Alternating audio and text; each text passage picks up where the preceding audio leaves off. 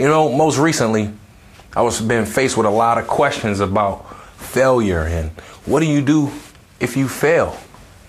See, I think on the path to success, it's all a series of failures and our ability to respond to those failures. See, we have to realize that we can never, ever let success go to our head and never allow failure to go to our heart. Well, it's the build. And it's time to build minds with minds like mine. Welcome to Will Wednesdays. It doesn't have anything to do with the day of the week, but it has everything to do with what you think, feel, and speak.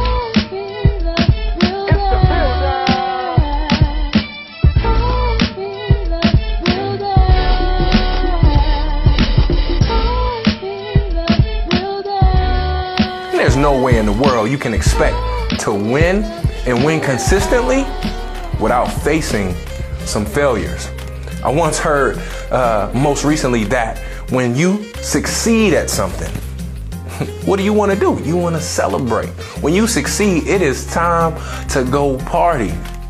But yet when you suffer a failure, you find yourself pondering. You find yourself thinking extremely hard, be in the midst of reflection, because you're looking back at what didn't I do?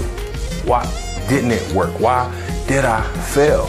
See, there's lessons to be learned in the failure. There's lessons to be learned in that isolation where you ponder and you reflect on what it is that you can do next to find that success. That's why we so amped to go celebrate when we do succeed, because we know we're celebrating what it is we went through in order to make that success a reality. But if you think that you winning and you being able to succeed is going to happen without there being any type of shortcomings, pitfalls, failures, it's just not going to happen. It's not realistic.